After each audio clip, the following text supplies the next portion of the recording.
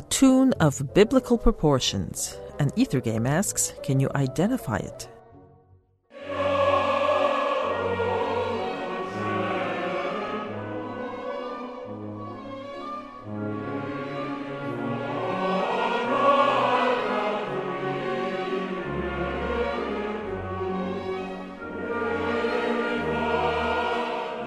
This composer was popular but lazy.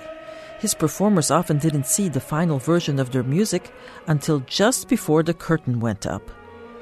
But everyone in the street could sing his tunes, and one of them had been suggested as a national anthem for a Mediterranean country. You can find the answer on Ether Game Tuesday evenings at 8.